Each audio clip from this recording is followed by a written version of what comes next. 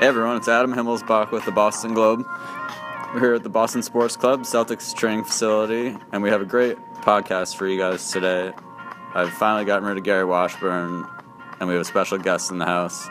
It's Celtics assistant coach Micah Shrewsberry. Micah's going to tell us all the secrets, all the things he's not supposed to say, and it's going to be really great. That's what you agreed to, right? Definitely, yeah, sure. That'll probably happen. So Micah's, taking an interesting path. Before we get on the Celtics, I want to talk a little bit just about your road here to the NBA. You're an Indianapolis guy, Indiana guy, right? Yeah. And then played some college basketball. Is that at Hanover? Hanover, Southern Indiana, Fighting Panthers. Fighting Panthers. What is that? Division III or? Division III, yeah. What, you're a guard? I was a point guard, believe it or not. Were you the real deal? I always tell people that I'm a professional passer. So I didn't shoot very much. I just kind of played my role. I was a ball mover, got a lot of assists. I was a great defensive rebounder. I was a good three-point shooter, but didn't shoot very much. And I was, pretty forgettable. So basically you're good at everything. You just ran through every skill pretty much, if you really stop and think about it. I didn't talk anything about defense. So did you know early on that coaching was something you're interested in, or did you start to develop the mindset of as a coach? Did you find yourself kind of as a player watching things develop or paying attention to plays and that sort of thing more? I think I had a pretty good IQ and knew kind of about the game and knew everything about it. I didn't know that I wanted to get into coaching until I got to college, probably maybe sophomore or junior year. I started getting more and more intrigued about it. I took an independent study, and I don't even remember what it was called, but I basically shadowed our assistant coaches for a semester, and really found out what they did. Because as a player, you have no idea what the assistant coaches do. You just think they show up to practice and everything's done. So that gave me some insight into it. And so usually independent study when you're in college is the quick, easy, I'm going to do the independent study where I just kind of, go to bowling or something like that. Yeah. It sounds like it actually prepared you for your career. Yeah, it helped me. Helped me both ways. Prepared me for my career, and, it helped me as a player, too, because I got to see those guys breaking down film. I was actually doing it with them and watching film and just hearing them talk, just even doing recruiting stuff for them, just sending out letters or things like that. So I guess I was doing the independent study, but I was also, now that I think about it, I was probably their office assistant a little bit. When you're doing that, what kind of things do you start noticing? What do you pick up when it comes to looking at film? If I sat down and watched film now, I wouldn't necessarily know what to look for. Things you've got so much experience doing now. Yeah, you know what? And even back then, I probably still didn't know what exactly I was looking at. You pick out more of what players like to do here and there, what teams, kind of what they ran. It's a little more complex now.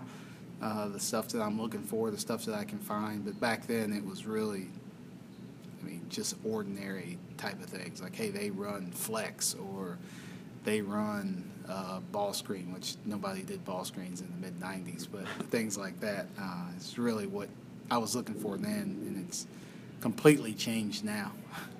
So then you got your first job. I got you up here. I got your bio. I'm not sure if I'm going to pronounce this right. Wabash?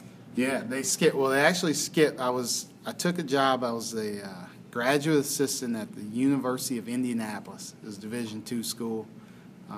Todd Sturgeon is now the head high school coach at Floyd Central, right across the bridge from Louisville there. And he was my boss, and it was great.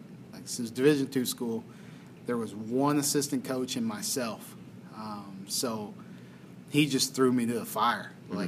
Here you go. Hey, you have the first scout. You're the second scout of the year. Let's go. Let's get it done. No instructions. So the assistant coach there his name was Ian Brown. He was unbelievable because he had to do his work and basically my work too, because he was like babysitting me and telling me how to do things. But I mean, it was the best thing for you. I mean, it just trial and fire by error, and in a team that wanted to have some success. So was that right out of college you went? Right out of college, yeah. It was crazy. I had there were two guys on the team that were actually older than I were. There was one guy had gone to the military and then come back to play Division II, and another guy was like a 6-year senior. So they were older than me, so it was a different experience. But it was fun. And then it was on to? Then I went to Wabash from there. Wabash. Yeah. Wabash. Yeah. Where's Wabash? Wabash is Crawfordsville, Indiana. I'm sure a lot of people have heard of that. It's west of Indianapolis, about an hour to an hour and a half away from Indianapolis west. So I worked there for a year. Mac Petty is a great Division III coach. He actually won a national championship there at Wabash with Pete Metzlars, who was a great tight end for the Buffalo Bills. Yeah, was his starting center at Wabash College. Oh, wow. See, I'm dropping knowledge here, giving everybody these trivia tips. But I worked for Mac Petty there. And it's funny, Wabash, I worked at DePaul next, which is in Indiana, which is Coach Stevens' alma mater. DePaul for everyone. I've written a couple of times. I've written in the paper DePaul, and I have readers email me, and they'll say, "Hey, it's DePaul," and I'll say, "No, it's actually DePaul with a W." With the W, the Tigers with the W. It's and a lot of people, and with it being so close to Chicago, and still people don't get them confused. They know DePaul and DePaul. So, but DePaul, Wabash, Hanover are actually all in the same conference. Oh. So I knew all of those coaches before I actually took the job, which helped out. When did you actually meet Brad Stevens? Brad and I have known each other since high school, playing against each other. He's from Zionsville, which is kind of a suburb of Indy, and I was in Indianapolis. And, we'd go through the summer, AAU circuit, playing against each other, seeing each other. But then, open gyms. We're both kind of hoop junkies, so you kind of knew the days and times of when people played. So, we'd show up at Carmel High School on a Monday and play. You'd go to Ben Davis on Sunday. You'd come to Cathedral, which is my gym, on a Thursday. And, guys from the city would just rotate and do that. So all different guys from different high schools. Yeah, guys from different high schools, whether it be in a high school gym or outside of the park. You kind of ran into the same guys because everybody kind of knew where people would be on certain days. So, we got to know each other kind of through doing stuff like that. We never played against each other in high school, but then we both were recruited to DePaul, and I ended up going to Hanover. He went to DePaul, and then we played against each other for 4 years in college. How would you describe Brad's game? Brad was a scorer. His game changed a lot from high school to college, where he shot a lot in high school, scored a lot of points, got to college, and didn't score as much. He still scored a lot, but his story is he didn't play as much his senior year because they were bringing in some younger guys. But I just remember we had really close games. And I just remember Brad always trying to post me up all the time. He was good. He's real crafty around the basket. He can shoot with both hands, but he'd always be down there trying to post me up the whole game. Would you? I mean, sometimes when I play with my friends, and if one of my friends is a little bit bigger and would do that, I would give him crap for it. Yeah. Would you say stuff to him "Come on, man! What are you trying to do here?" You know what? We were both fairly quiet. We didn't really say anything.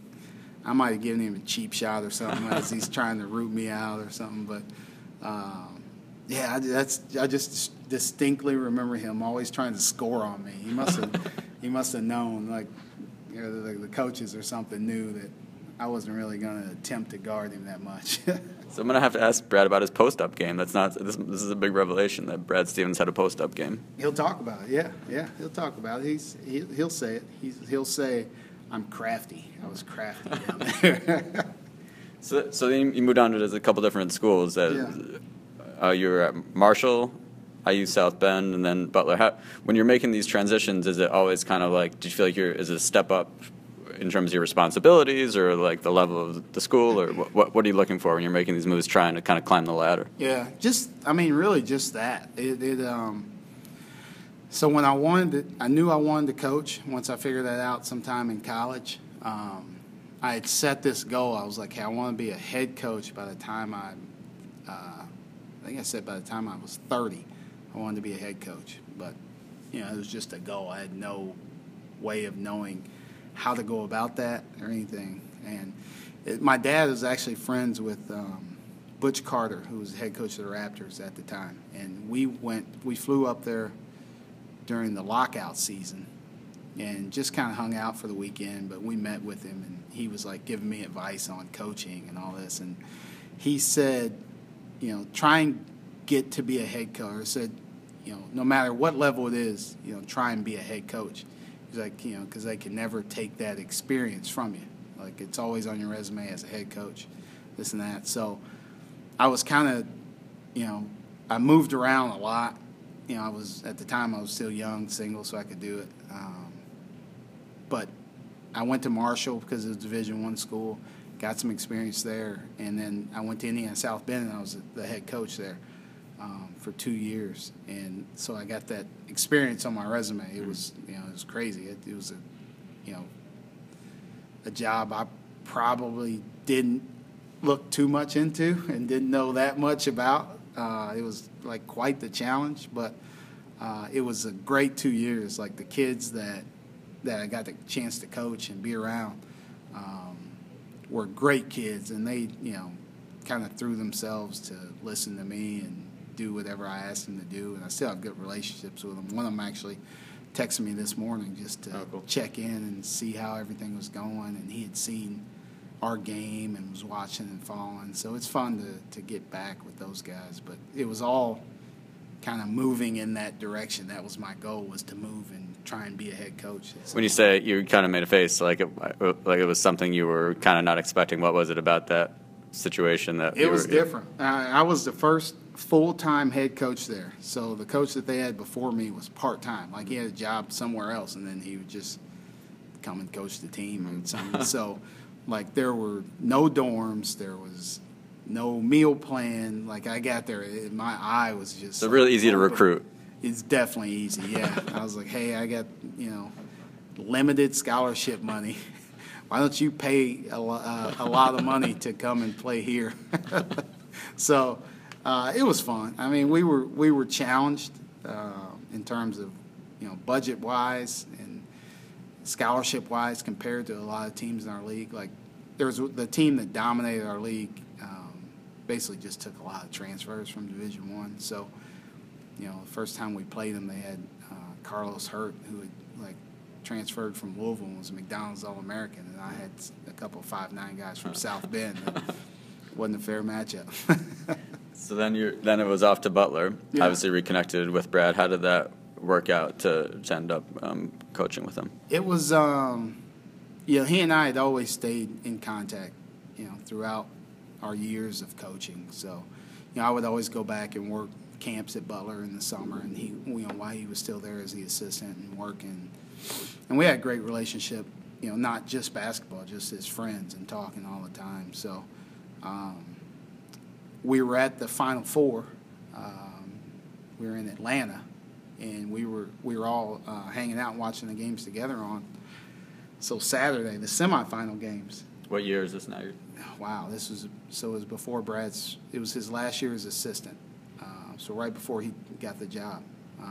So like 07, 08? 07, 08. Around there. Yeah, so we're watching the games and just kind of hanging out. And little did I know, the very next day, Coach Licklauer took the job at Iowa.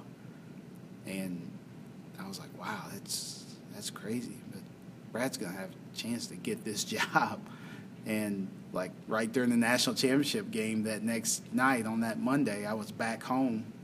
And, the story broke that, he had gotten the job, or a couple days later, it was something like that. But I told my wife, I was like, hey, I think I'm going to, try and pursue this and see if he has a spot on his staff, and really just kind of reached out to him to say. So you kind of initiated it. Yeah, just to say that I was interested in a position that he had. If he had something. Like, I knew the guys that were there as assistants, and I didn't know all the ins and outs of who was going to leave and who was going to stay, but I knew if I had a chance to get there and be on his staff, that was something I definitely wanted to do. So. What was it like? Obviously, you were part of some pretty amazing teams there. What was it like to see the success of that team as it really just took this ascension to such a national level? It was, it was just fun to be around and be a part of. So, it was kind of a long building thing for Butler. They started, Barry Collier finally got them to the tournament. Like, they had been good and had good teams, and he finally got them to the tournament, and then it just kind of built level from there. And they had a really good team the last year there. So Brad's last year as the assistant, Coach Lickletter's last year as the head coach. They had a real unbelievable team. And then Brad takes over, and it's all these older guys. They were all seniors. So that first year, like, we went to the Final Four in the 3 years down the road with those guys. But the first year was so much fun. Had 5 seniors that started. One of the seniors ended up injuring his ankle during the year, and we slid Matt Howard in as a starter as a freshman, and that team just rolled. We were 30-4. Lost to Tennessee in the second round of the tournament in a very odd. They were like number 1 team in the country for a long time, and ended up getting a 2 seed. And we had to play them second round of the tournament, like a 2-7 matchup, which still, everybody's kind of upset on both teams seeding in that. But that team went 30-4, and it kind of set the bar very high for every team that followed it. But then, the next class of guys that came in were Gordon, Shelvin, Ronald. Matt Howard was already there. And to see that team kind of come together the first year, we went to the tournament again. We were 26-6, lost to LSU. Marcus Thornton, that's the Marcus Thornton game. He just absolutely destroyed us. But to go from that and then to the Final Four the next year, and then the Final Four the year after that, is really, it's unbelievable. Sometimes I just sit back and just think, I can't believe we did that. Is there any, when you think of the 2 championship runs, is there any, I know there's probably a million memories that come to mind, but is there anything that, sticks out that 20 years from now, like a practice or a moment in one of the games that just really kind of typifies or kind of exemplifies what that run meant to the school and the program and even that community? Yeah, just everything that kind of went that way. I think, Brad always talks about how that first year when those guys went 26-6, and we talked about getting to the tournament, but he says after that he felt like he limited them and didn't, we set goals for him instead of saying, no, let's win the whole thing. Let's go as far as we can go. We talked about, hey, let's continue the tradition. Let's get to the tournament. And then for them to do it the next year is pretty, phenomenal. But I remember the year we went to the Final Four, we were a good team. We struggled a little bit. We lost a couple games in the non-conference, and I think we were ranked really high early in the season. And going into conference play, we had a couple of practices that weren't up to par, and we kind of ended practice early one day, and it was on break, so we had another practice, and in between practices, we took everything off the walls, in the locker room. So it was completely bare, any pictures, any trophies, everything, and it was just strip the place down. And the coaches did that, or the team? Yeah, no, the coaches. So the players had left, so first practice ended, they leave. And they come back for the second, and they're just looking around, and, like, nothing's in there. And it was just kind of our message of, we had finished second in the conference tournament the year before. Like, hey, we're not playing up to the standards of the Butler teams before us and this and that. And we're saying, why can't we go undefeated in the conference? Why can't we win, this league, without losing a game? And it was crazy. We ended up doing it. We ended up going through the league undefeated, and then we never lost again until the national championship game. And I think back to, like, that moment and those practices where, those are hard times in college. Those are like the dog days of practice when you're in January and, final exams. It's, like nobody's on campus, and, it's cold, it's ugly. So to get through that time and to really have that time, those are times that we look back and talk about and laugh about now. So I think you guys should talk to the Celtics and be like, hey, we need to really, next time we hit a rut, we want all the banners to come down from TD Garden, all the NBA championship trophies. I think it'd be a good, real motivator. It's probably a little bit more work. Yeah. It's too high up in the ceiling, too. Yeah. So then coming to the Celtics, you were coaching at Purdue for a few years. Brad gets hired by the Celtics. Did you do your reach out again to be like, hey, Brad, don't forget about your buddy Micah, or did he contact you? How did it happen? I was out of town when he got the job and ended up, because I knew he was going to get absolutely flooded with texts and calls and everything else. So I actually didn't even contact him, late on the day that he took the job, like late at night, because I know he's early riser, so I knew he'd get it. So I just texted him, say congrats, but didn't really say anything about the job. And then just a day or so later, just kind of threw it out there, like, if there's something, or maybe if there's a chance that we can talk, let's talk. So we kind of communicated with each other for a few days. And, he was running around doing a lot of different stuff with Summer League, with the press conference and everything else. So we kind of let that die down a little bit before we really got into talking about jobs and everything else. But it was great. I was at Purdue at the time, and Coach Painter told me, he was like, this is before Brad even offered me a job. He was like, hey, if you don't go to the Celtics, I'm going to fire you for stupidity. Which is, I was like, okay, I got it. I'll take it. So it was kind of a no-brainer when Brad said, would you like to come here? So did Brad, when Brad says, do you want to come here, does he give you a sense on what kind of role it would be, or what he would want or expect from you, or is it just kind of like, all right, get here and we'll figure it out? Yeah, no, he knew. He I guess it is Brad Stevens. Yes, he thinks everything out. He's got a lot of things going. He plans a lot of things out. But, no, we talked about the role, kind of the fit, what he saw me doing coming here, what the other guys, what he wanted to add in his staff. And I was just gracious for the opportunity and just really ready to help him in whichever way he needed.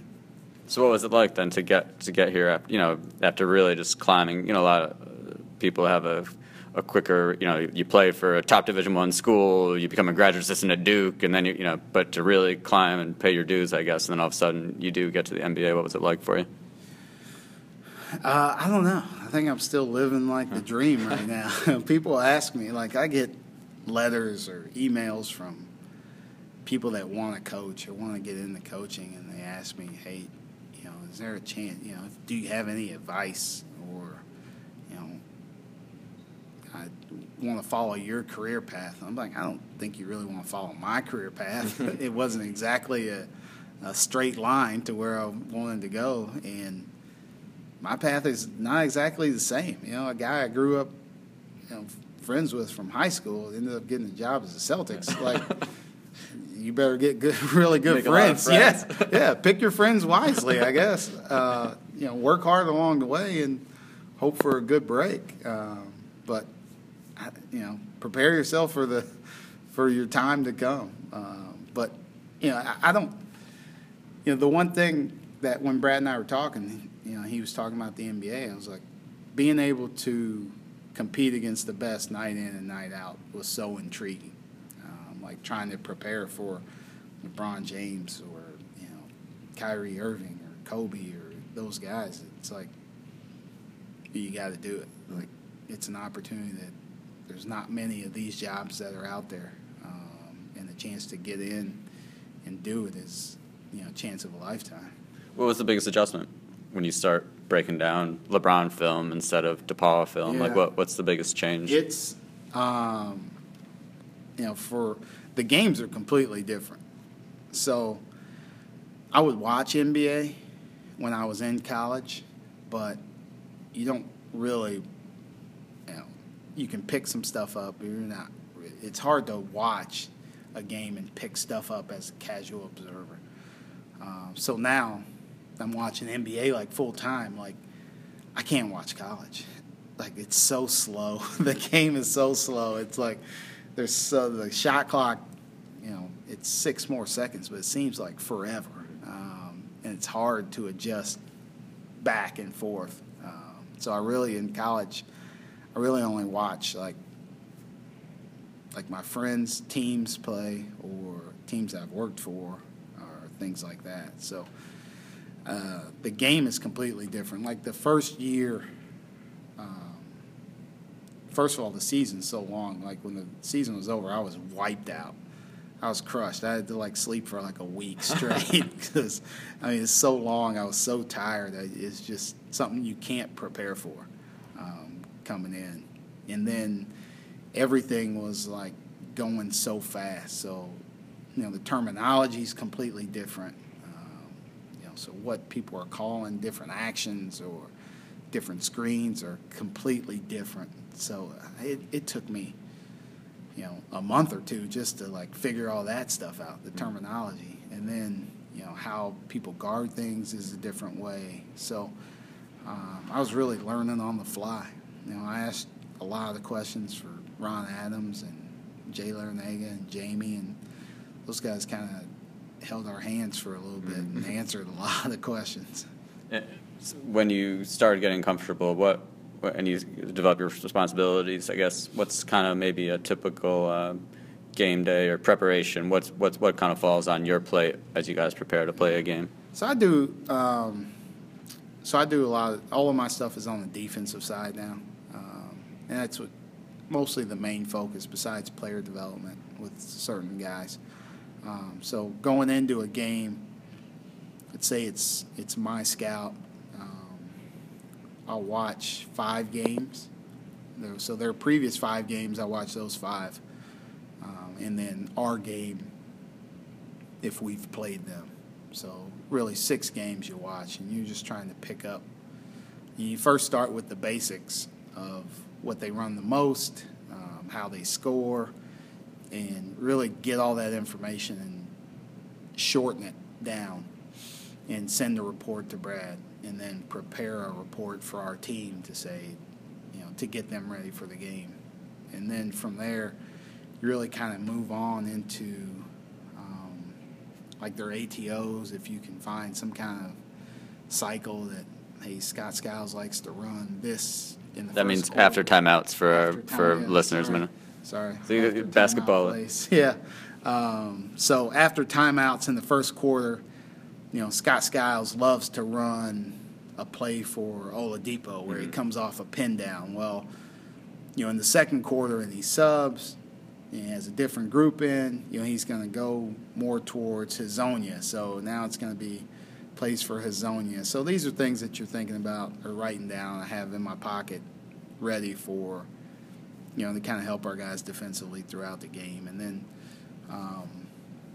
then learning play calls also. So my mind is full of useless information. My wife will, attest to that. But I have all these play calls in my head for all these different teams now for 3 years. So, if I hear a call and our guys are good at, once they call something, our guys will yell it to the bench, and you got to relay that information back of what's coming and what's happening. And I kind of got pretty good at that because the first year when Rondo was out, he'd sit right next to me. And when he wasn't playing, and he was like, hey, when I come back, you better know these play calls because I'm going to ask you and I'm going to expect them. And I was like, I wasn't real sure if he was kidding or not, but so I made it a deal that I should probably know what they're calling and what to say back. So I do a lot of preparing for that pregame also. So that's fascinating, kind of. So I mean, I see you guys do that. I've seen like Jay and Marcus do it. They yell. The Cavs call out a play. Yeah. Marcus Smart yells the play to you guys. Yeah. What do you then do at that? What in such a quick So instant? you have to shorten it down to what's going to happen that's going to affect you the most. So I can't say, hey, your guy's going to pass it to the wing and he's going to cut to the basket. He's going to set a cross screen, cut across, go here. So you just will shorten it down and give him the most. So I may say, hey, Avery, step up. So he knows, like, oh, all right, my guy's going to get a step up here eventually at some point in time. Or you can start yelling at guys that, hey, pull over. Your guy's not going to be in the play. So that means you need to get in the lane and help off this. So just small, short snippets that they can, kind of use to help them guard the play better. And they're pretty good at knowing it, too. Some of the guys that have been in the league for a long time, like, will hear stuff and have a general idea of what's coming or what may be coming. So we have a good group of guys who are pretty good at it on the defensive side. Has there been a player either on your team or opposing team that you've seen that just seems to like be a wizard at once they hear it, they know what's going? Oh, LeBron. LeBron's unbelievable. Yeah. And he'll know, like, I just remember, like, vividly in the playoffs of, we ran a play against Toronto at the end of the season last year to win the game. And then we lined up in that alignment against Cleveland in the playoffs. And LeBron is, like, switching guys around and calling out, like, the alignment, what he saw, what he thought was going to happen. DeAndre Jordan, surprisingly, is really good at it. He's a great communicator on the defensive end, so if he hears a play call, he's, like, constantly talking. That, like, stood out to me when we've played them, is he's constantly talking and calling out different actions of what's going to happen. I mean, there are a lot of people that do it that are really good. Like, that's one way that you can tell, like, people know their stuff. Mm-hmm. Like, some of these guys, some of these players, like, they know their stuff and they've studied coming into the game. It's that's why they're the best of the best. Yeah. Is it pretty rewarding or like a big hit when you say Scott Skiles at the end of second quarters likes to do this, and then he does it, and you kind of sit back and say, hey, man, like all this work, it's this is why I do this. Yeah, I think we can get a little bit of kind of satisfaction in knowing what may be coming. It doesn't mean we stop it. Say, hey, thanks. We knew it was coming, but they have a really good player and they still scored on it. Like, that's part of it. Is any advantage that you can take, you have to try and take it because the players are so good. And obviously, you have known Brad longer than probably anyone on this team. How has he developed? How has he kind of changed with the NBA game over these past few years? I think, like, he was always really good making adjustments and figuring things out, figuring out ways to kind of set his team apart. So, like, Brad's a defensive-minded guy. Like, we're talking about getting stops, and we're talking about playing defense, and, like, a lot of that, he focuses on that. And then now he's so good. Like, he always had really good plays in college, but you don't really get as many opportunities. So they're mostly just late game. But now just watching, being able to sit there and, like, watch him draw something up and it works like over and over again. It's just kind of a testament to how much he studies, and I think that's part of the reason why he enjoys the NBA. He gets time to really sit back and watch a lot of other people play. Not that he didn't in college, but it's just so more. There's just so much more that he can add to his database of things to do and things to counter with, and more opportunities to do it. It's fun to watch. It's fun to be around. It's fun to be a part of. It's part of the reasons why I wanted to do it. To be around not just good people. As good as a person as he is, as good as a coach as he is. It's pretty equal. Part of your job or part of life is you want to surround yourself with good people. So, I just want to be a part of what he's doing. Is there did you get a sense that kind of developed a trust with these players? Obviously he comes in new, he comes in from college, and all of a sudden when they start seeing this stuff work and they start seeing, these calls coming through and things like that, it's like, okay, well, this guy clearly knows what he's doing. These coaches have our back. They're going to have us well prepared. Is that, these guys are professionals. They've been through this ringer a lot. Have you seen that start to develop, or has it developed over these couple of years? Yeah, no, definitely. It has. I know nobody ever the guy. We've had so many players, but particularly early on, but they were all very respectful. Nobody was like, "Hey, you guys are college coaches. You don't know what you're talking about." They were all so respectful, and we're trying to really do kind of what we asked them to do. And it's hard to change kind of systems and go from what they were doing with Doc to what we were doing here, and they kind of bought in. But now you've seen that as we had more and more guys that are now being here longer. So, with Avery and Sully and Kelly, they kind of know what to expect and what's coming. And now we've had guys longer and longer now. So Tyler's been here a couple years now. Now Jay's heading in that direction. Isaiah, Smart. The confidence and trust back and forth is really kind of blossomed. Throughout the year, everybody, has things that happen that they don't enjoy or they don't agree with, but they know that Coach cares about them. He has their best interests in mind. So nothing lasts very long. So just the trust that, he's going to put them in the best position to win and the best position for them to succeed. I think that allows them to, play freer and play harder, and play the right way. And what do you think makes this team good? You guys are now, as we record this, you're tied for third in the East. You are in the midst of a great season. What do you think makes this team successful?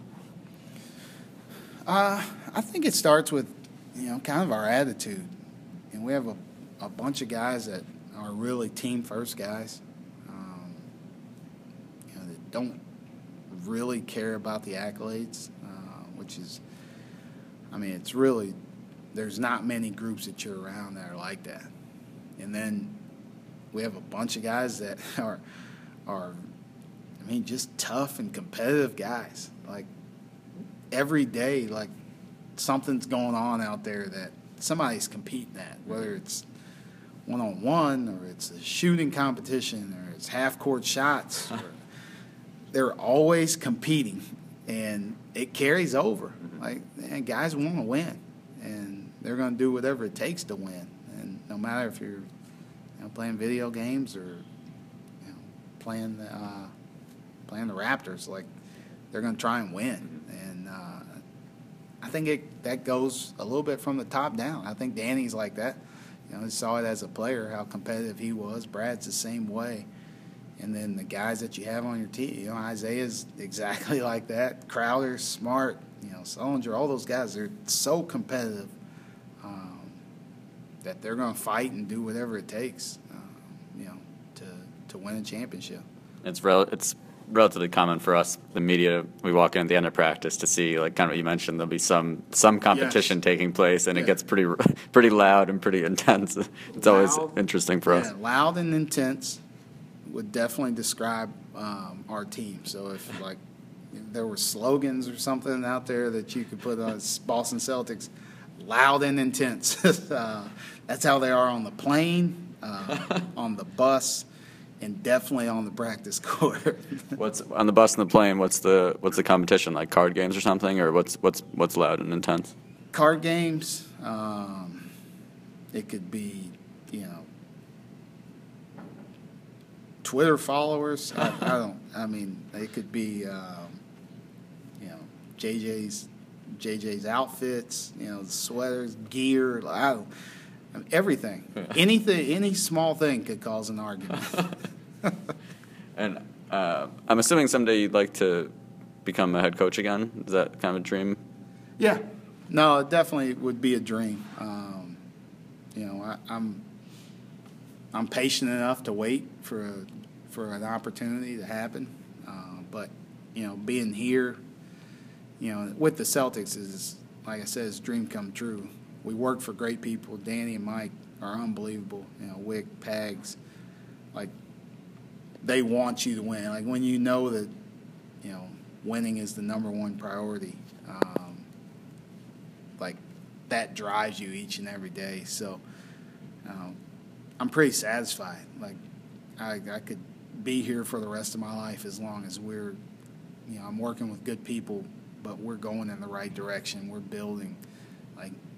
You can see good stuff happening, and you kind of want to be a part of it. You want to be around it. So, if it happens, great. If it doesn't, I'm in an awesome position right now. Some people might not know Micah's actually the summer league. One of the two. I'm assuming you'll keep that role this summer. Is that? Can you break that news here? Will you be a summer league coach? We haven't discussed it yet. What's going to happen? But I'm going to petition that. We got some unfinished business back in Vegas this summer. We left there with the little sour taste in our mouth. The old Shannon Scott floater. So. Oh, man, you remember the play and everything. So there's two, for those who don't know, there's a Utah Summer League and a Vegas Summer League. The Celtics we know they are going to compete in both again this year. Last year, Jay Larinaga coached the Utah Summer League, and Micah took over. You did the entire Vegas Summer League, right? Yeah, the entire so Vegas, he was the head coach, and it's great for us media. We get new coaches to talk to. You have to put up with us after every game. Jay, I think you like it a little more than Jay does, interacting with us. But you remember your playoff loss. You guys, I actually left because it was I was in Utah for 5 days and then Vegas for 7. So my plan was to leave the first day of playoffs, and then Gary stuck around. So I missed that game. You remember exactly what happened, it sounds like. Oh, definitely. Yeah. No, I remember it vividly. Terry hit some unbelievable shots to kind of bring us back and tie the game, and we went into our defense. We had it all set. Shannon Scott, we took away their initial play. They threw it to about half court. Shannon Scott just kind of drives it, shoots a little floater over Mickey, and somehow went in. And it's a tough day. It's a tough day for us to really value summer league basketball.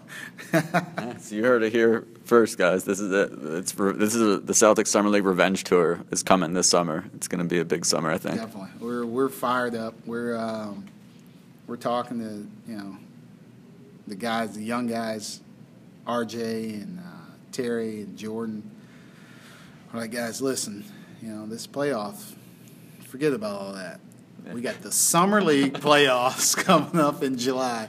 You guys make sure you're healthy, you're ready to go for that. We're coming back for revenge.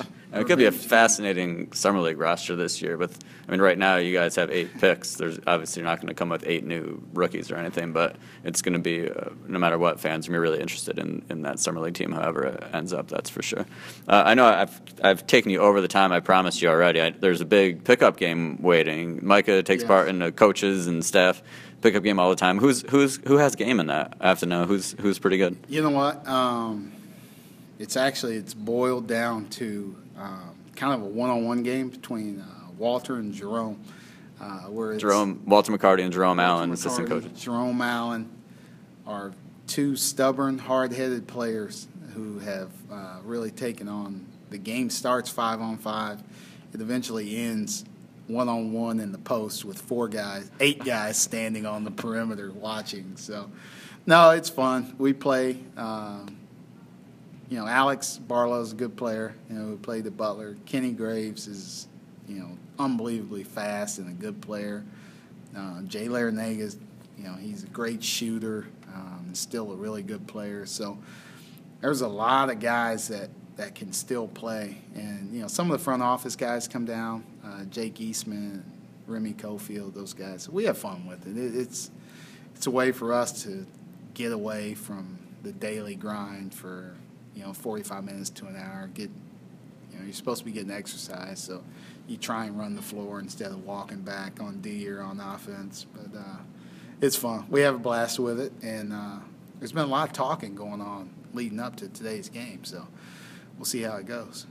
So are there, set teams? Like, you guys have the same two teams, or do you guys pick sides? We usually pick sides, but one team has kind of dominated a little bit the last few times we've played. So, I won't say, but yes, I was on that team. But Jerome and Alex Barlow and Jake Eastman, we won a lot of games last time. So those guys are still upset about that. Just real quick, I peeked in one time. We're not supposed to, but I looked and because I see what was going on in there, and I saw Brad was playing. How often does Brad play? He gets out there and plays. He'll play shortly. He might play only one game. Then he'll go jump on the treadmill. I think he likes to keep his skills sharp, so his son Brady doesn't pass him up too quickly as a player. All right, guys. Well, thanks so much for listening. Thanks, Micah, for taking way longer than I told you we would take. And hope you guys enjoy this podcast. Remember, go to bostonglobe.com, subscribe on iTunes. You can go to SoundCloud and subscribe there. There's a lot of different options. Thanks a lot, Micah, and we'll be back next week with another podcast. And you heard it here, the big Vegas Summer League coming, you guys.